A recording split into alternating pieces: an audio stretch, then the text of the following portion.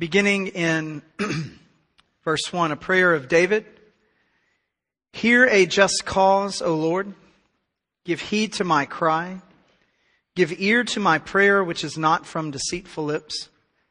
Let my judgment come forth from your presence. Let my eyes look with equity. You have tried my heart. You have visited me by night. You have tested me, and you find nothing. I have purposed that my mouth will not transgress. As for the deeds of men, by the words of your lips, I have kept from the paths of the violent. My steps have held fast to your paths. My feet have not slipped. I have called upon you, for you will answer me, O God. Incline your ear to me. Hear my speech. Wondrously show your loving kindness. O Savior of those who take refuge at your right hand, from those who rise up against them.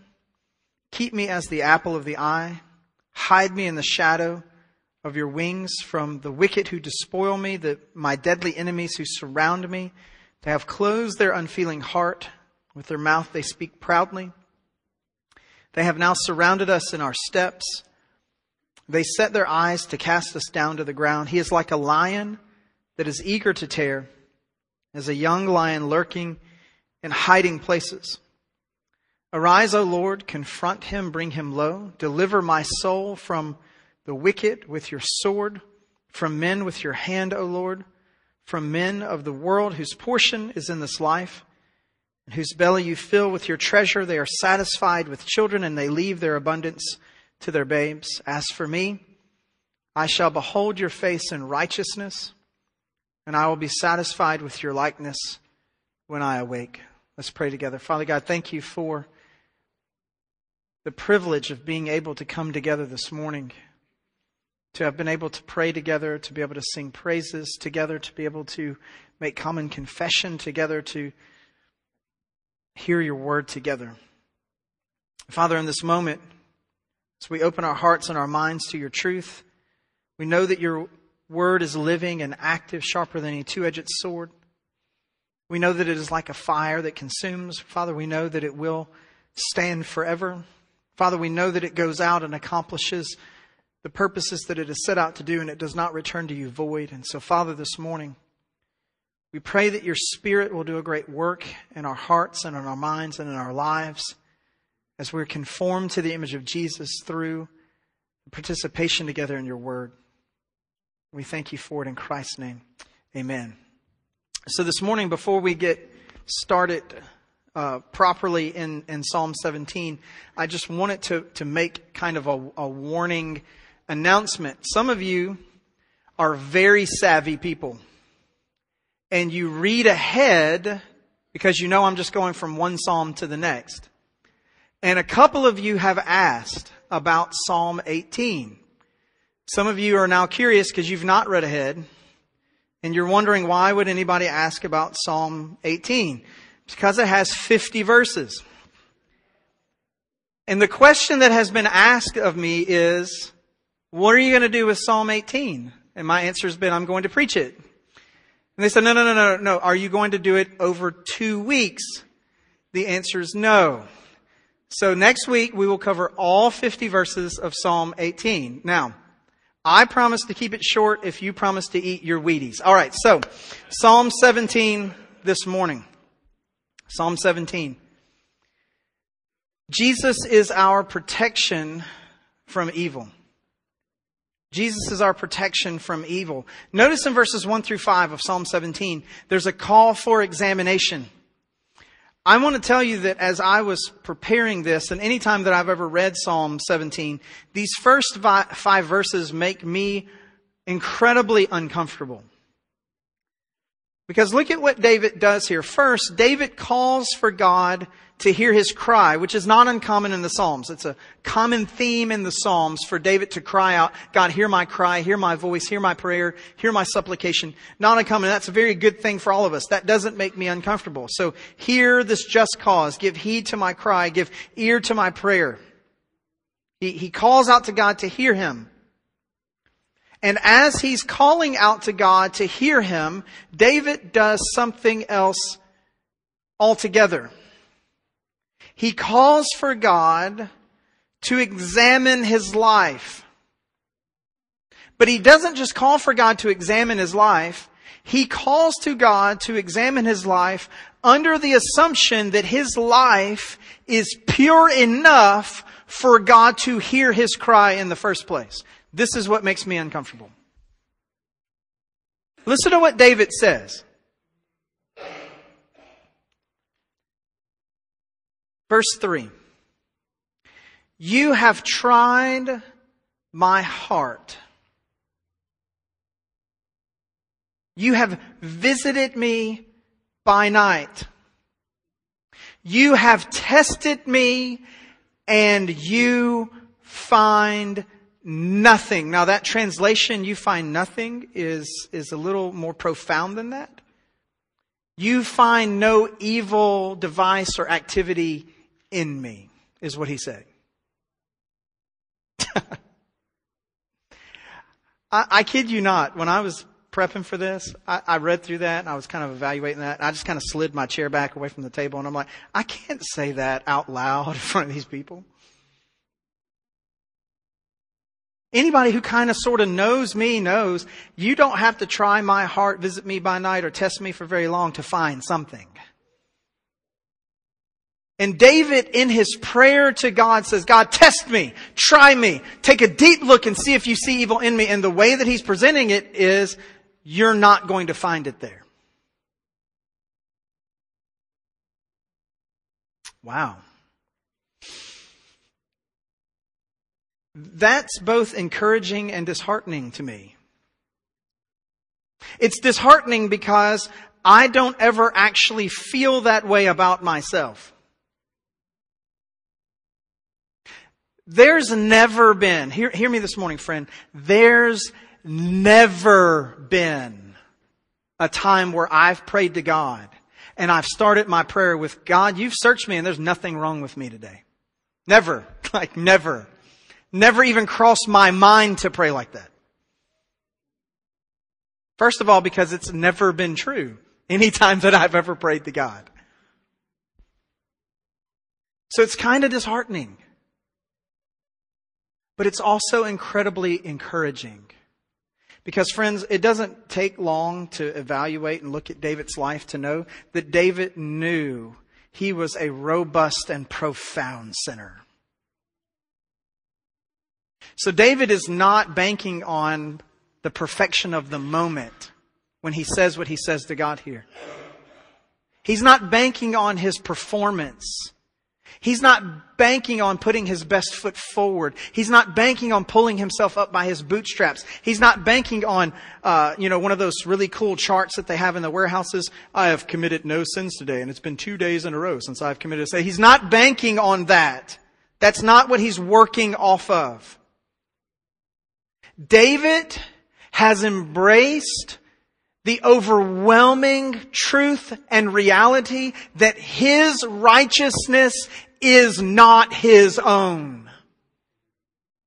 And when he approaches God in this way, when he asks God to test him and to examine him and to look deep within him, he is not asking God to see the perfection that he has produced in his own life. He is asking God to view him through the lens of the righteous gift that he has given him. Namely, God, you have made me righteous by your salvation.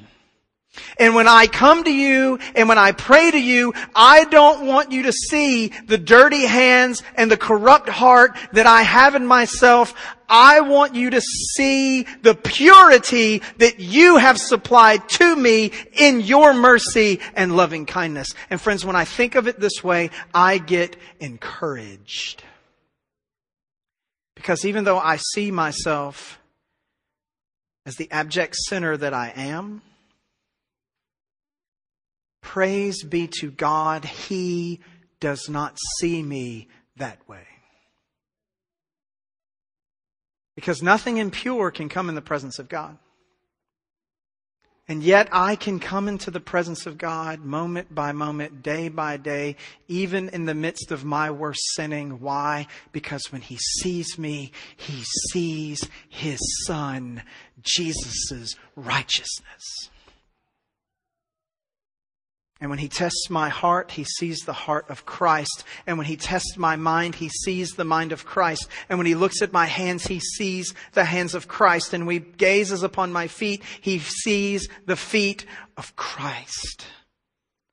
And He welcomes me in and He gives ear to me. Not because I am righteous in and of myself, but because He has made me righteous. And so when David prays this way, he is not being arrogant. He is not being boastful. He is not confused. He is giving glory to the transformational power of salvation that comes from being in the Lord. And notice that he informs us of this. In verse 4, as for the deeds of men, by the word of your lips. Where does David get all of this confidence in his righteousness and his purity? Not in himself. As for the deeds of men, by the word of your lips, by God's word, God's covenant, God's way, God's salvation, by your word, I have kept from the paths of the violent. By your word, my steps have held fast to your path.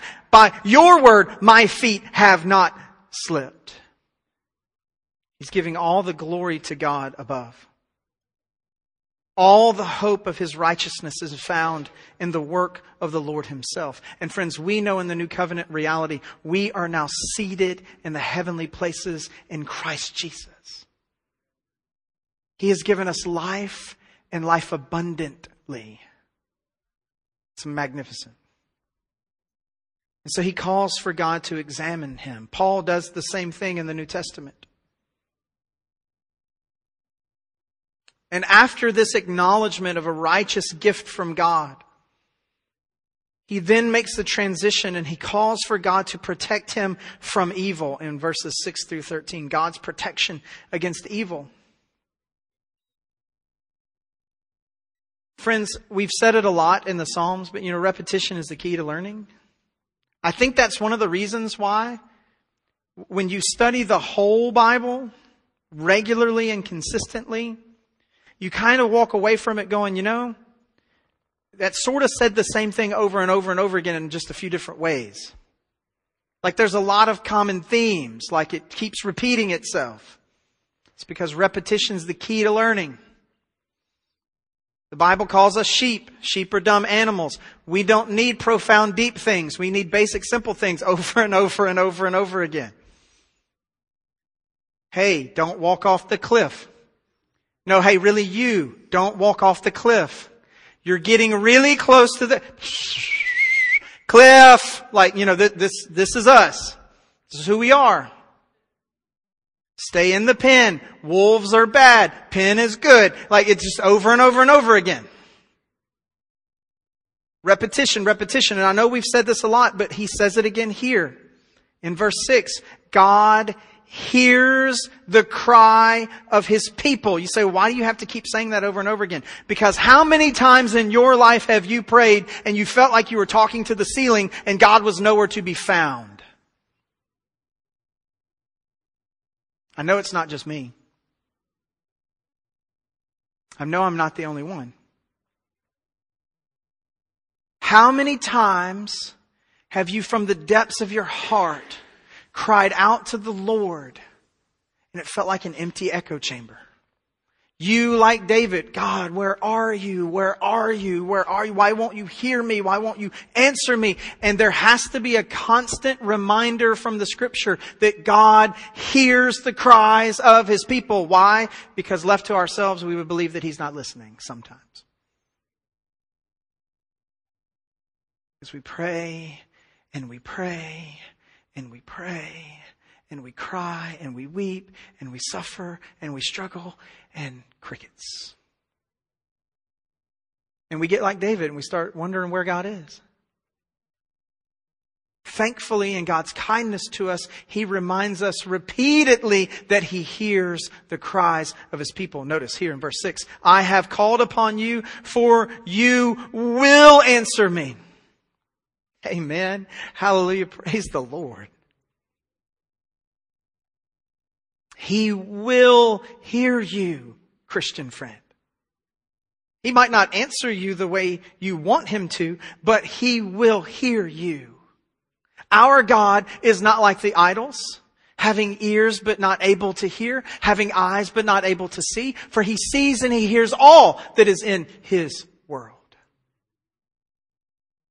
And it's fantastic. Incline your ear, hear my speech, and then notice what happens.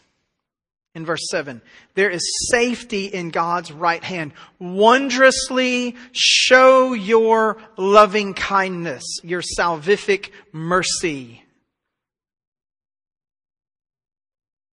O Savior of those who take refuge at your right hand from those who rise up against them. Friends, there is safety in God's right hand.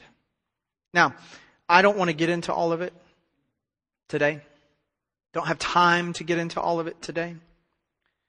But a very dear friend of mine that I studied at seminary with, he's gone on and he's pastoring, I believe, down in Florida right now, named Dax Summer. Dax, if you're listening, shout out. He wrote his dissertation on the Hebrew metaphor of God's right hand as a picture of the person and work of Jesus Christ. And when you go through and you read in the Old Testament the language of God's right hand with a mighty hand and an outstretched arm, this right hand of God, and the way that God interacted both in salvation of His people and judgment against His enemies with His strong outreached right hand, you see Jesus all over that. Friends, there is safety in God's right hand. Why? Because who is it that is seated at the right hand of God? It is Christ Jesus Himself. Wondrously, you have shown your loving kindness, that salvific mercy. Savior, now the languages of salvation, of those who take refuge in your or at your or from your right hand. Even David, speaking in prophetic ways that he didn't even understand himself under the inspiration of the Holy Spirit, declares to us from the Old Covenant Scriptures that if you will place your trust in the glory and the strength and the work of Christ Jesus, you will wondrously experience safety and love from God. By the way, I know it's cloudy outside. That's a great place for people to be like, yes, amen, hallelujah, praise the Lord. Wow, this is a tough crowd this morning. Man, Jesus saves and He keeps us and He redeems us. And, you know, I don't understand, but okay. Maybe I'm the only one who needs to hear this today. I will say amen. That's cool. And who is He delivering us from? Notice what it says at the end of verse 7. He's delivering us. His protection is against those who rise up against His people. Friends, there are two, not entirely accurate. There are three great enemies of the people of God. First is the powers and principalities of this dark age, the invisible enemy. I know that bothers some people. We're far too sophisticated to believe in the invisible spiritual realm, etc., etc., etc. But the devil's like a roaring lion, seeking whom he may devour. This is just the reality of it. Christ has made a spectacle of the powers and principalities, nailing the certificate of guilt to the cross when He died and was resurrected from the dead. He came and He plundered the strong man's house by binding him. There's lots of great metaphors for this spiritual war that is occurring in the invisible realms that we cannot see. There's these enemies. There are also the actual physical enemies that we can see. Those little antichrists, plural, that John talks about, who declare that Christ is not the Lord, any who are in the kingdom of darkness still, those who are still in the city of man, those who have not repented and believed on the Lord Jesus Christ, those who are living as they want to live rather than living as they ought to live, who are being what they want to be rather than being what they ought to be, who are not properly reflecting the image of God in this world. They are enemies against the gospel and against Christ, and therefore by extension, even if they are pleasant to us, are enemies against those things for which we stand. And God will protect us even against them. And then the great enemy, the greatest enemy, the most difficult enemy for those who are in the faith is the enemy that still dwells within each of us, that old dying man who's not died all the way yet, who continues to whisper and call out to me in the depths of my heart, go back to Egypt. Crawl back like a dog to its own vomit, to your own sin. Return to the land of plenty. Return to the place where things were cozy. Yes, you were a slave, but things were much easier for you in your slavery. Go back to where things were comfortable. And God, in His compassion and in His mercy, protects us from all three of those enemies. He protects me from the invisible powers of darkness.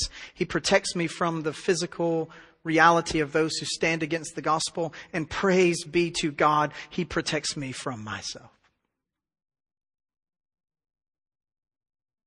And David emphasizes this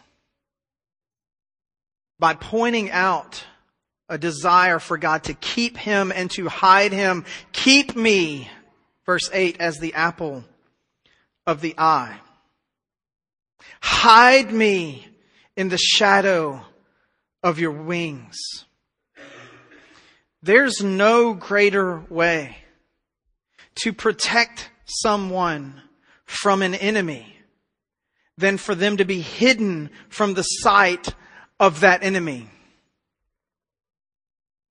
Even those with no protective training whatsoever, particularly parents, have an intuitive protective response when something dangerous is about to happen to one of their small children. And you know what that motion is? I don't like the way this guy looks. I don't like how fast that car's going. You fill in the blank of whatever the thing is that you think is dangerous. And when you are a parent, a father or a mother, and you have a small child, your natural response is grab, shift, move, and hide. And there's a twofold beauty to being kept and to being hidden. First, you are legitimately protected by God Himself from the presence of that thing which is coming against you. Praise be to God for that. But do you know what other kindness God is doing to us when He hides us and He keeps us? The child that we protect, when we slide them behind us and we hide them, not only are they protected from the danger, they're protected from the emotional reality of having to engage the danger themselves. They don't see the danger and don't have nightmares about it. When God hides us in the shadow of His wings, He's not only protecting us in reality from the danger, He's also protecting us mentally, psychologically, emotionally, and spiritually from the danger that we're not even aware is there. He's so good to us. And David is begging God, God, do this for me. And then David makes a contrast. And he talks about what the evildoers are like, these that are rising up against the people of God. He wants protection from, verse 9, the wicked who despoil me. That word for despoil means to deal violently with someone in an effort to take all that is theirs. These wicked people are deadly, these deadly enemies that surround me. They have listen to this. They have closed off their unfeeling heart. Now, this is this is too fun not to share with you. So, just give me a little leeway for a second. NASB does a cool job of this, like making it flow well, because it would derail a lot of people to read like the better way to translate this. They have closed their unfeeling heart.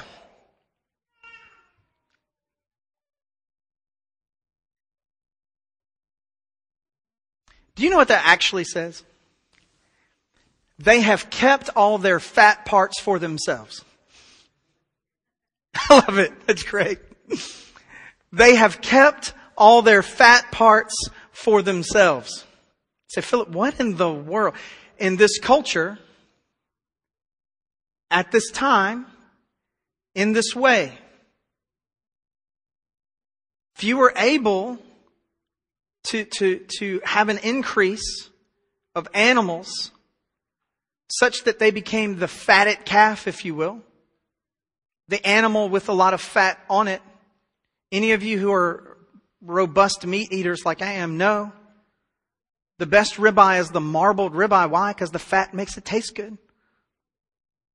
And what have these people done to the world around them? They have produced some amazing and incredible and delicious things, and they've kept all their fat parts to themselves. I'm giving you the dry, lean, rubbery piece of meat that you have to chew on for days, that you really don't want to eat, but at least it'll keep you alive. I'm keeping all the good stuff for myself. They have an emotional disconnect to where they do not care about the satisfaction and well-being of the people around them. They only care about the satisfaction and well-being of themselves. They've kept all their fat parts to themselves. That's what they've done. I just thought it was really funny that that's how it was worded in the original. They've kept all their fat parts to themselves. All the best is their own. They're proud speaking, it says in the next section of this verse 10. Their mouth, they speak proudly. And listen, they have surrounded us, verse 11, in our steps. They have set their eyes to cast us down to the ground. Like a lion, they're eager to tear us. Like a young lion, they're lurking in the hiding places. They are prepared to do violence and to have victory at any cost. And that's not just physical violence, emotional violence, spiritual violence, verbal violence. I don't care how we get there, as long as when we get there, we win. That's the mindset that they have. Or the old adage, the ends justify the means. Christian friend, hear me this morning. That is not the attitude and the spirit of Christ. Well, as long as the end result's good, it doesn't really matter how we got there. No. Jesus cares about the process just as much as He cares about the result.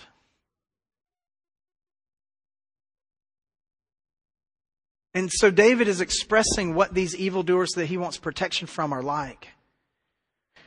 Those who are rising up against him. He wants to be hidden from them. And notice what he says. Here in verse 13, arise, O Lord, confront him, bring him low, deliver my soul from the wicked with your sword. We're going back to the word again. What is the sword of the Spirit? Nothing but the word of God. David is trusting in the covenant word of the Lord. God will protect me, and He will protect me through His revealed truth from the invisible enemy, from the expressed enemy, and from the enemy within. And then as he closes in verses 14 and 15, there's a difference of perspective. And this is a very strange verse, very strange text. He wants deliverance from the sword of the Lord from who? From men with your hand, O Lord, back to the metaphor again of God's hand. From men of the world. Now listen to his description of men of the world.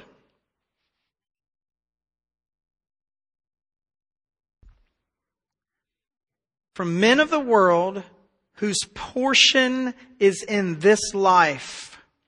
They are only satisfied with what they can experience in this life. They have no view to the invisible, eternal reality of the life to come. They're only satisfied with this life. And then he starts listing out This supreme disregard that they have for the kindness of God. Listen to this. This is what makes this text so strange. From the men of this world whose portion is this life, whose belly you fill with your treasure. You can run through piles of scripture that talk about the blessing of God being needs met. And so God is actually doing that for these wicked people. Their needs are being met. They have work, they have a job, they have food, they have provision, they have everything that they need. God is showing them overwhelming kindness by allowing them to have all that they need. And so these men of this world whose portion is in this life, they have extreme disregard for God's kindness. Extreme disregard that their needs have been met, their bellies have been filled with the treasures of God. But then look, he moves to the next one. They are satisfied with children. You don't have to run through the scripture very long at all to see how many verses talk about children being a blessing from the Lord. You know, your quiver being full, shooting your arrows out in the world. Like, it's all over the place.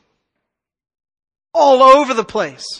And so these wicked men who care nothing about God, they have all of their basic needs met. They have their bellies filled with the treasures of God. They have their house filled with healthy children. Another demonstration in the Old Covenant of God's blessing on them. God pouring kindness upon kindness on their head. And then he drops the cherry on top. Notice what he says. He says, and they leave their abundance to their babes. They do so well in this life that when they die, they have enough to meet the needs of the next generation of people who lived in their house, which is another indicator of God's blessing on someone. And yet, these men care nothing about God. Their whole lives were marked by all of the covenantal kindnesses of God, and they did this. I don't care anything about what's past this. I just care that I got all the good stuff now. Friends, this is the testimony of Esau. What was wrong with Esau? He wanted the blessings of God, but not the God who blesses. His perspective was delight in this life only, not delight in the life to come. So what is the perspective then of the righteous? David lays it out for us. He says, I shall see your face, I shall behold your face in righteousness. And I will be satisfied with your likeness when I awake. Friends, I've had a lot of conversations lately with people, and I'm glad that God has made this provision happen to me in my life. And some of you who've been participating in the Wednesday study, we had a conversation about this just recently. The Christian life, as it's laid out for us in the Scripture, is incredibly mundane and normal. One of the great problems with modern evangelical Christianity is we want the next best thing. I'm ready for all the cool Jesus stuff. I want the miracles and I want you list whatever you want. But I want it to be, I want to feel the presence of the Lord when I sing and when I pray. I want to hear God's voice and I'm just going to wait around until God shows me something really cool and he writes his name in the sand and I see Jesus' face in my bowl of Cheerios when I eat breakfast in the morning and just a radical, cool experience. And I want to, no offense to my buddy David Platt, but I want to be like David Platt and be so moved to the missional reality of being a radical Christian that I stop eating French fries because I want to give that $1.50 to like reach people with Bibles and, Timbuktu someplace. Like, I just want to be over the top for Jesus, man. You know what David wants? God, I want to see your face in righteousness. And when I wake up, I want to see your image on me. That's what I want. And if you don't give me anything else, if you don't even give me all the blessings that you gave the wicked man, if my belly is not full of your treasure and my house is not filled with children and I don't have so much when I'm done to leave it to them to secure their future, even if all of those things are devoid of me, I want to be able to look at you in your face and not die. And when I see my own face, I don't want it to look like my father Adam. I want it to look like my Savior Jesus. That's what I want. And the perspective of the righteous man over against the perspective of the wicked man is profound. The wicked man wants his delight now. The righteous man wants to be able to sit at the table of the Lord later and feast with Him then, even if he has to go lean in between. Even if he has to suffer.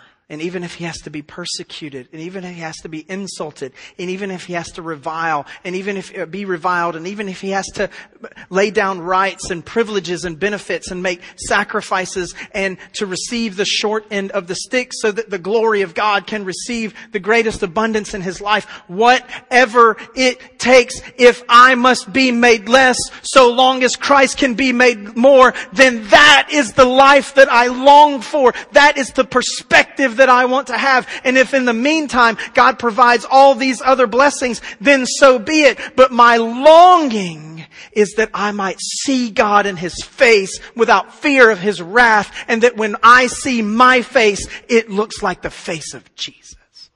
That's it. That's what David wants. Christian, hear me this morning. That's what you should want. That's what I should want. I should long for God to protect me from evil and to help me walk in righteousness. Whatever else happens after that doesn't really matter. And if that means I walk through a wilderness like the Israelites did most of my life, and God in His kindness keeps my shoes from wearing out, and He keeps giving me the same old bird meat over and over again to eat and some weird bread to have, and He has to knock open a rock so I can have something to drink, and that's the full reality of my existence until I meet Him in glory one day, then so be it. The longing of my heart should not be all the good things of this world. Because most of the time, the good things of this world are tainted with the evil that I want God to protect me from. I should long to see God's face. And to so see His face that when people see my face, they see a reflection of the face of God. That's it. And so, friend, I ask you the really hard question I had to ask myself this week. What are you longing for? What are you working toward? What are you putting all of your energy into? Is it all the easygoing creature comfort, outward blessings, look at how great God has blessed my life things? Or is it true intimacy with God? That's what David wanted. He's the king of Israel. Could have anything he wanted. And when he was walking rightly with God, the only thing he wanted was to see God's face. That's it. When he wasn't walking rightly with God, well, we know how that went. He wanted to see some faces, but it wasn't God's face. He wanted to see some things. He wanted to have some things, and he wanted to feel some things, but it was not the abiding presence of the Lord. And when David was seeking the face of God, you know what? He gets to write Psalms like this one. Look at me in my heart and see that there's nothing evil there. And when David is looking for something that's not the face of God, you know what he gets to write? He gets to write Psalm 54 and 52. Against you and you only have I sinned, O Lord. The outworking is really different. The evil person only sees what they can have right now. They only work for and long what they can have right now. Their satisfaction is instantaneous. Instant gratification. For the righteous man, for the believer, there is delayed gratification. I'm longing for something greater than what this world has to offer. I don't care what this world says it will give to me. I just want Jesus. And it's in moments like that, friend, that we find refuge in the right hand of God. And that He protects us from evil. Let's pray together. Father God, thank you. Thank you for promising to protect us from evil. Father, do not let us be distracted by the things of this world. Do not let us have the spirit of the wicked man, the one who desires to reach whatever end through any means necessary.